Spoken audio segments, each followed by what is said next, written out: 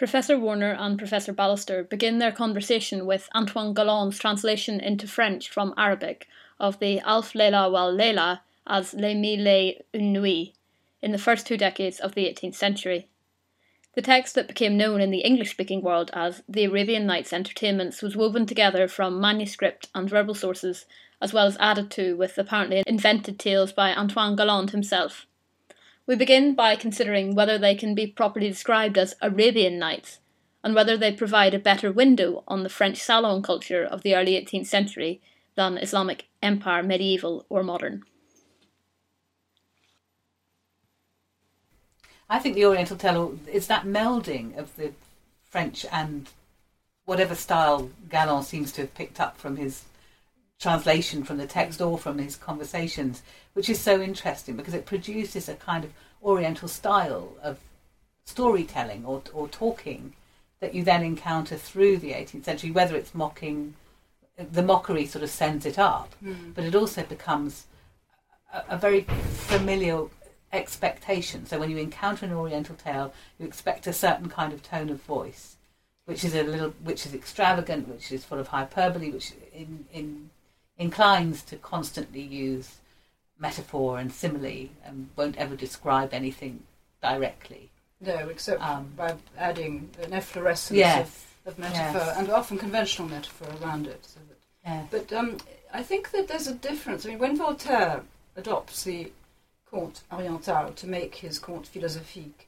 he actually doesn't, he pares it down. After all, they're very succinct. I mean, these are short tales and they're pithy and famously ironical and sort of cutting.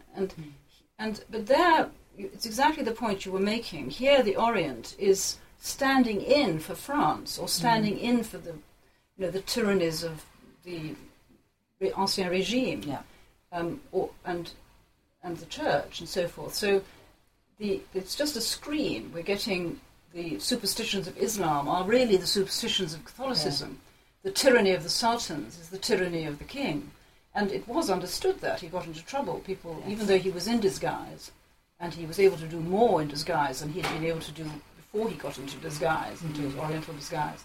He got away with more, but he still didn't quite get away with it. People could see through this parodic form. But again, the Saidian critique is that this shows that he had very little interest, actually, in the Middle East. I mean, this was a pantomime Middle East of despots and swooning beauties and boys as beautiful as the full moon. It's interesting as well, because I think sometimes that opposition is there. I've just been reading Tom Moore's Lalla Rookh, which was published in 1817 as an Oriental sequence of tales with a frame. Of course, Tom Moore never went to the East, but he's also in a sort of race to compose alongside his friend Byron, whose Eastern tales are enormously successful. And Byron has travelled. Tom Moore is more insistent on providing very lengthy explanatory footnotes and undertakes a huge amount of research and shows off his learning in Lalla Rookh.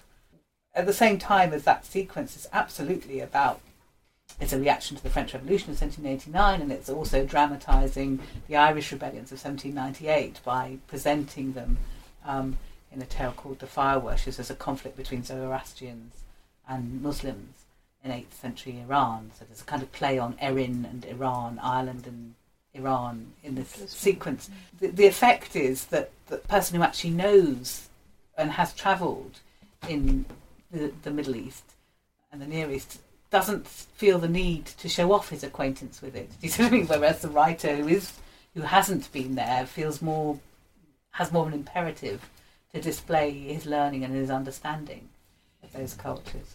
I think that the Byronic sort of phase actually shows something that happens to the imitation of the Arabian Nights and to the Oriental tale that is very different from his predecessors, the kind of satirists like Hamilton and Voltaire, or indeed Beckford himself. But Byron and Tom Moore seem to me to presage what then happens, which is that the Orient becomes a place of imaginative freedom. This is where you actually show the kinds of possible emancipations of sexuality, for example. And that's how later, by the end of the century, by the end of the 19th century, it's entirely associated with libidinousness license and actually decadence and effeminacy and so forth.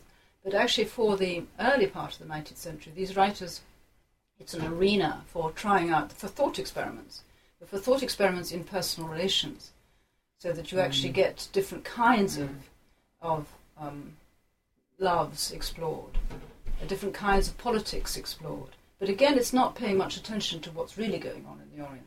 No, that's true. But one of the things that Lalla Rookh sounds as if it's picked up on, which is something that interested me very much about the Arabian Nights, is that the Zoroastrians are a kind of dark shadow overshadowing Islam, and the magus figures, the magicians in the Arabian Nights, are almost always Zoroastrians, and they're totally denounced as sort of, appalling, vicious heretics given to, unnatural practices.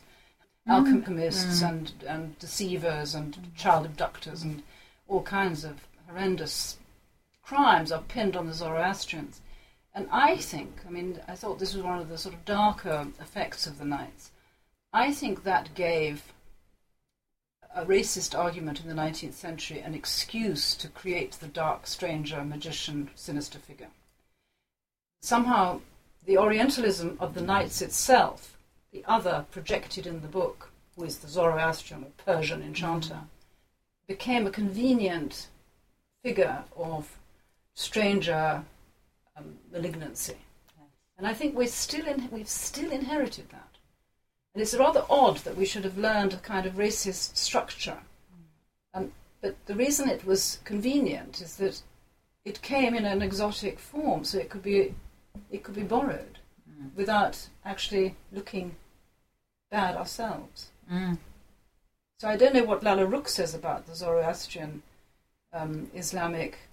The tale that's being told, I suppose, is about the idea of a kind of Celtic culture that's been colonised by British Protestantism. So actually, the Zoroastrian, the fire worshippers, are noble and heroic fighters. When you think about the way that writers are writing in the 18th century about India, there's a very strong sense that there's a native Hindu. William Jones communicates a sense that there's a native Hindu culture that's then been colonised by the Mughals, by Muslim rule, and that Christian rule in the later 18th century is somehow succeeding to that Mughal rule, but is also presenting itself as though it was going to be more sympathetic or more in tune with Hindu law, particularly as Jones is interested to sort of somehow say that Christian rule is going to restore this original Hinduism that's been suppressed. And you mean L-O-R-E rather than yes, L-A-W? L-A-W. No, I mean L-A-W actually, a legal system that will somehow tune in to a Brahminical legal system that's been suppressed. At the same time as it's inheriting or following on from the Mughal attempt to stamp out what is seen as particularly forms of savagery like sati, widow burning. Yes. I think that's possibly where Tom Moore is getting his sense of Zoroastrianism. It's like Hinduism. It's a kind of native religion that's been violently suppressed and has a kind of inherent nobility that can be refound. But of course, what doesn't that? It's not cast at all in terms of race. So I think your argument absolutely holds. It's not represented as a racial difference between Islam and Zoroastrianism. My feelings about the kind of racism that unfortunately is present in some of the stories of the Arabian Nights is one of the very few negative feelings I have about them, or negative reasons I have in my responses to the book. So I'd rather sort of like to look at some of the ways that I think it's rather emancipatory. And for example, one of the things that I found truly delightful and exhilarating when I started reading them as an adult is the spirit of the young women. And there's first of all the heroines. There's first of all, of course, the frame story and Shahrazad speaking up for her sex against the tyranny of the Sultan, and laying out before him a series of stories which warn him about his injustice and his cruelty and his blindness, his psychological blindness, which I think has a relationship, for example, to the blindness that Shakespeare portrays in Othello or in Leontes in The Winter's Tale. This idea of men's instant reaction that women must be perfidious and must be murdered, or silenced or shut away. So she is, of course, the main who we all know about, but the stories themselves are full of chivalrous heroines with who love desperately but loyally, and with great resourcefulness, and undertake immense journeys and become kings in disguise. Yes. And defend their often rather wimpy lovers. Yes. And this, I mean, obviously there are quite a number of extremely spirited enchantresses who are not well behaved, but they are also wonderfully entertaining to read.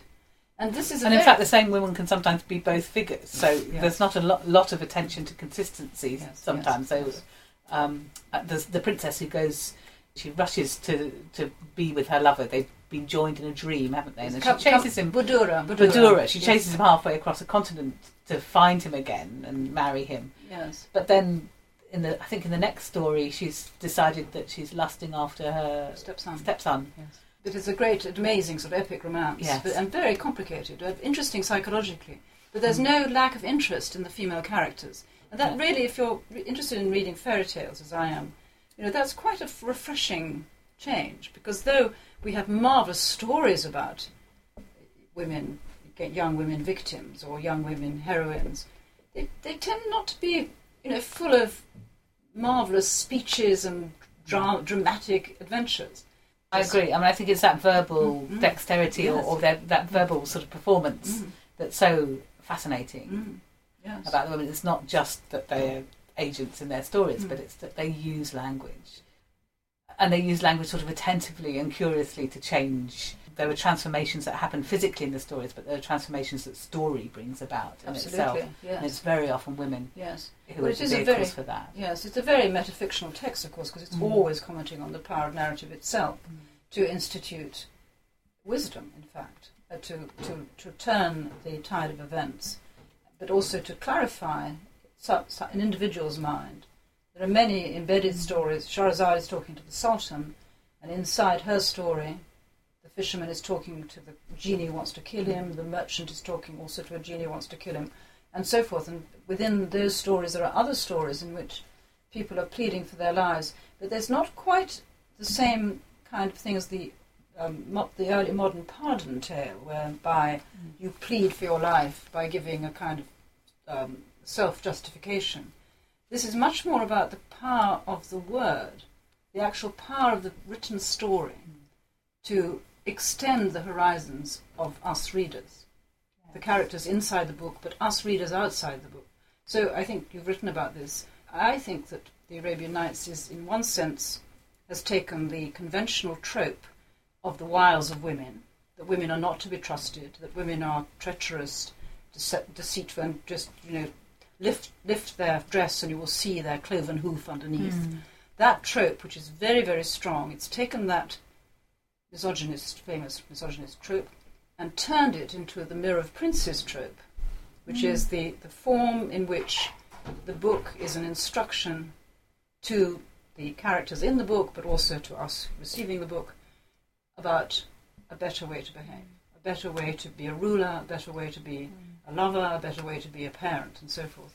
It also interestingly counters that tendency. If you read a lot of 17th century travel accounts of travelling in Eastern courts, there's a tendency to represent them as spaces that close off women from power. That the harem is and obviously proto-feminist writers in the 18th century pick up on this and sort of say, men are treating us like Eastern sensualists and despots and keeping us away from political power and requiring us to serve their, making our highest achievement being able to entertain them in luxury. And yet the Arabian Nights is actually saying that this chamber in which story happens is the place where power actually is located. Leslie Pierce has a wonderful book called The Imperial Harem, which says actually this is a Western misapprehension of what the Ottoman court was like, because the harem is placed right in the centre of a court and a political culture in which there is no differentiation made between domestic and political power in the way that there is in the West. Yes. But one of the things that happens is the women are not enclosed. They are usually, in the stories, they tend to have to disguise themselves to travel great distances or to undertake adventures. They don't often travel in female dress, I think. But they what I like about it is they're always writing, and that's another rather different reflection you get on the lives of the past, because actually it's not. I try to think of English or European fairy tale in which the heroine is always writing. You know, they write love letters, they write poems, they write letters to their parents when they've travelled. There's a tendency to think about wonder as something that's being written out of Western culture through the course of the 18th century, I think. I mean, literary historians and critics very often see the sort of rise of empiricism, the kind of notion of experiential knowledge as being something that's repressing or suppressing wonder. And I wonder whether that's partly a willful lack of attention to the Arabian Nights and its influence, which I think you often find actually in literary accounts of literary history that it's not a very attractive text to incorporate. Yes, well, I mean, and I was very struck that when you look at sort of encyclopedias that tell you about the history of flight and the imaginings of flight before flight, they will always include Leonardo, but they never include the Arabian Nights. Right. It's considered, so they don't think of they think of Daedalus, who's after all a mythical figure, as part of the prehistory. He always figures. But they don't, or Icarus, but they don't think of the many, many flying vehicles and the ingenuity with which they are imagined. You know, the horse, the horse automaton in the Magic Horse, which has to have a peg on its forelock and a peg on its tail. You know, it's well imagined as to how it would go up and down. I mean, I tried to formulate the argument that the reason that the book was so well received in the 18th century was not because it was the pleasure of the repressed, the return of the repressed, or the the kind of safety valve escapism, but actually that it was in itself a continuity of Enlightenment inquiry along lines that had ceased to be permitted because of the need for verifiable evidence. Here was a book, and it's not the only one, of course. There's other fantastic fiction in the period which is sort of doing the same thing, where thought experiments could take place about natural phenomena. So the story of Abdullah of the Land and the Sea, that's wonder, that's inquiry, that's curiosity. And similarly, there are many aspects of the sort of incidents in the book that take possibility into another place, and certainly the flying is one of them. But the imagination of other lands, the kind of travelled elements of the story, the imagination of other beings. And of things like talking animals. Yes. I mean, you make a lovely connection, I think, in your book between the talking animals and then the immense popularity of the It narrative, sort of talking shillings, and there's a history of a rupee, isn't there? And there's a history of an atom in the 18th century. So and they speak in the first person. Yes, and tell their story of being passed hand to hand, which again has this sense of travel. Yes. And of course, a lot of it comes from Crébillon. Oddly, from Crébillon Thesis Le Sofa. It's a sort of stationary object, but lots of things come to it. It's marvellous. Or people come to it. Marvellous story in which the young man is punished and turned into a sofa for his indiscretion. He's not allowed to be. He won't be metamorphosed back into a human being until two pure lovers have declared their love while sitting on him. But you're right, and of course it goes with the bijoux indiscrets, the indiscreet jewels of Diderot, which also the jewels there are speaking jewels there, but the jewels are also the metonym for the vulva of the women who speak, the Sultan's wives. And when they speak of how dissatisfied they are. And so there is now, it used to be considered a salacious book that was of no value but except entertainment, but is now thought of as rather a proto-feminist book because Diderot makes the women speak. How bored they are, how they suffer, how their interest is not catered to at all by the Sultan. He's very shocked to hear that his wives are so dissatisfied with him. So there's an element of emancipatory experiment there as well.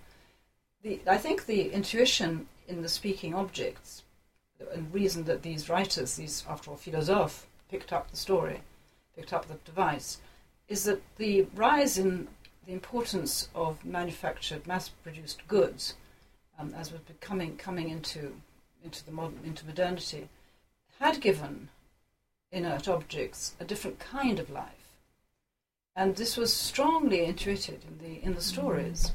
The stories are just full of precious objects, but they're differentiated one from another through these imaginary projections of the exchange value, which we could call the exchange value. I was wondering as well about whether they also stand in for something about the magic of the book itself. When Coleridge talks about the Arabian Nights volumes that seem to be illuminated on the shelf of his house and are calling to him, and there is this idea that the book itself has a kind of magic. And I love the title of your book, Stranger Magic, because it is also that sense of the lore of the book, and that it's somehow calling to its readers to engage with it. Well, one of the things that happens in the book is that Shahrazad tells her stories, and then every now and then someone in a story says, this story is so remarkable, we must write it down and put it in the library. Yes. So there is a recognition in the stories themselves of the preciousness and the power of the memorialization of the story. It's passing from the fluidity of the word, of the tongue and speech, to the permanent enshrinement in the book. And there are other stories in the stories about power of books themselves. I mean, there are a number of books of spells that are important, but there's also the famous story of the Greek king and the Dr. Douban, where the book acts as the murder weapon. But it's because it becomes a murder weapon because its wisdom has not been listened to, because the blind, the mentally blind Greek king has refused to honour the wisdom of the doctor who saved his life. And his knowledge in the book, therefore, becomes the retribution for his... And, of course, it's a warning from Shahrazad and the outside frame against the continuing myopia of the Sultan Shahriar. It is, isn't it? But it's also a paradoxical warning because there is a way in which you could read the stories as Shahriar knowing full well what they're telling him and choosing not to hear that because otherwise the sequence stops. You see what I mean? At the moment that you learn what the truth is, you see what I mean? The moment that you've learned from a story is the moment that you perhaps don't need it any longer, but you leave it behind. So there's a need to generate, I'm thinking about, again, commodification. The point about a commodity culture is you need to inbuild some disposability and the need for more. And the story is also about how do you continue the sequence. I'm afraid I think that that's something that has actually sort of happened in contemporary popular culture. You know, there's been such a rise in the popularity of fairy tale, and that we now have many blockbuster films, and somehow they really do evacuate the story of its core power. I mean, something like, I'm afraid, Snow White and the Huntsman seemed to me to miss Snow White, just went sailing straight past the power of that story. And that's to do with it being told to a point when people feel they have to add to it to make it work again, and that kind of diminishes it by excess. By it might be because it is also that same story. I mean, actually, it's a very small core of stories that get repeated. One of the great things about the Arabian Nights, I think, is its inventiveness. I mean, Scheherazade, she's a teller of tales. She doesn't make the stories up. No, that's right. She has a remarkable memory, we're told at the start. Yes, and she has a library. She's read them in her library. You might sort of wish that Hollywood directors did have that capacity to know more stories. No, one of the sad things of the history of the reception of the Nights has certainly been the thinning out of our knowledge of them. I thought I knew the book when I began writing mine or researching mine, and I found very quickly that I didn't know the book at all. I knew Sinbad, I knew Ali Baba, I knew one or two of the less so well-known ones, but I certainly didn't know. There are over 200, and they're hard to remember, they're complicated. There are conventional tropes, and there are some repetitions. There's some stories that return with different characters' names, but the plot is the same. They are remarkably inventive. It's a resource that has been extremely underused. And it's interesting to me that both of us, in writing our books, chose to combine books about the Arabian Nights, wanted to combine the stories with a commentary. Does it mean that we couldn't? There was a kind of compulsion. I mean, it's partly to get your readers' attention and to make them engaged. I think there is also a sense of wanting to communicate some of that richness and diversity within the Arabian Nights. Yes, I mean, I began summarising... Or across the Oriental tale in general. I mean, I began summarising the plots, and then I thought it was just deadening them. Yes, absolutely. And that I really should try and allow the stories to speak for themselves.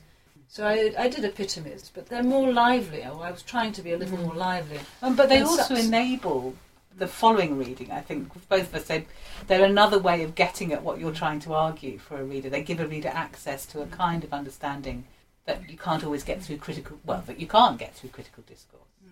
It can't deliver. But the other point that I think made these stories and their like from fantasy literature is that it had become customary to reject the idea that the human imagination was irreducibly irrational. We were aiming at rationality, and there would be a point when rationality would be achieved. I think that's got it slightly the wrong way around. I think we have to see the rationality of our irrationality rather than try and suppress it. And I think the stories actually reveal that. For example, what we were talking about, the power of books, the power of the word, the power of the story, even though it may be limited in the way that you describe, that once you've heard the story you have no further need of it, this does admit and presume the power of words to institute some kind of change without actually doing anything but being spoken. That has very strong relationships to magic. Once you've read the Arabian Nights, you see it everywhere and you hear it echoed everywhere. It sort of seems to permeate every cultural artefact that you encounter. Yes. So it becomes a kind of recognition effect. Yes. I want to do something on how, after this sort of acclamation and enthusiasm in Europe, then writers in Arabic and writers of the Arabic world, sometimes in French, sometimes in Italian, sometimes in other languages, return to the nested tale, the idea of the storyteller's voice, the idea that you can push the novel to create these thought experiments about possible worlds. So it's sort of the way that it's travelled back from its, because it got embraced in the West and now it's taken back. Because it was considered to be low sort of pulp fiction in its original, by its original audiences, partly because the Arabic is colloquial. Yeah. Wonderful. Well, we'll look forward to that.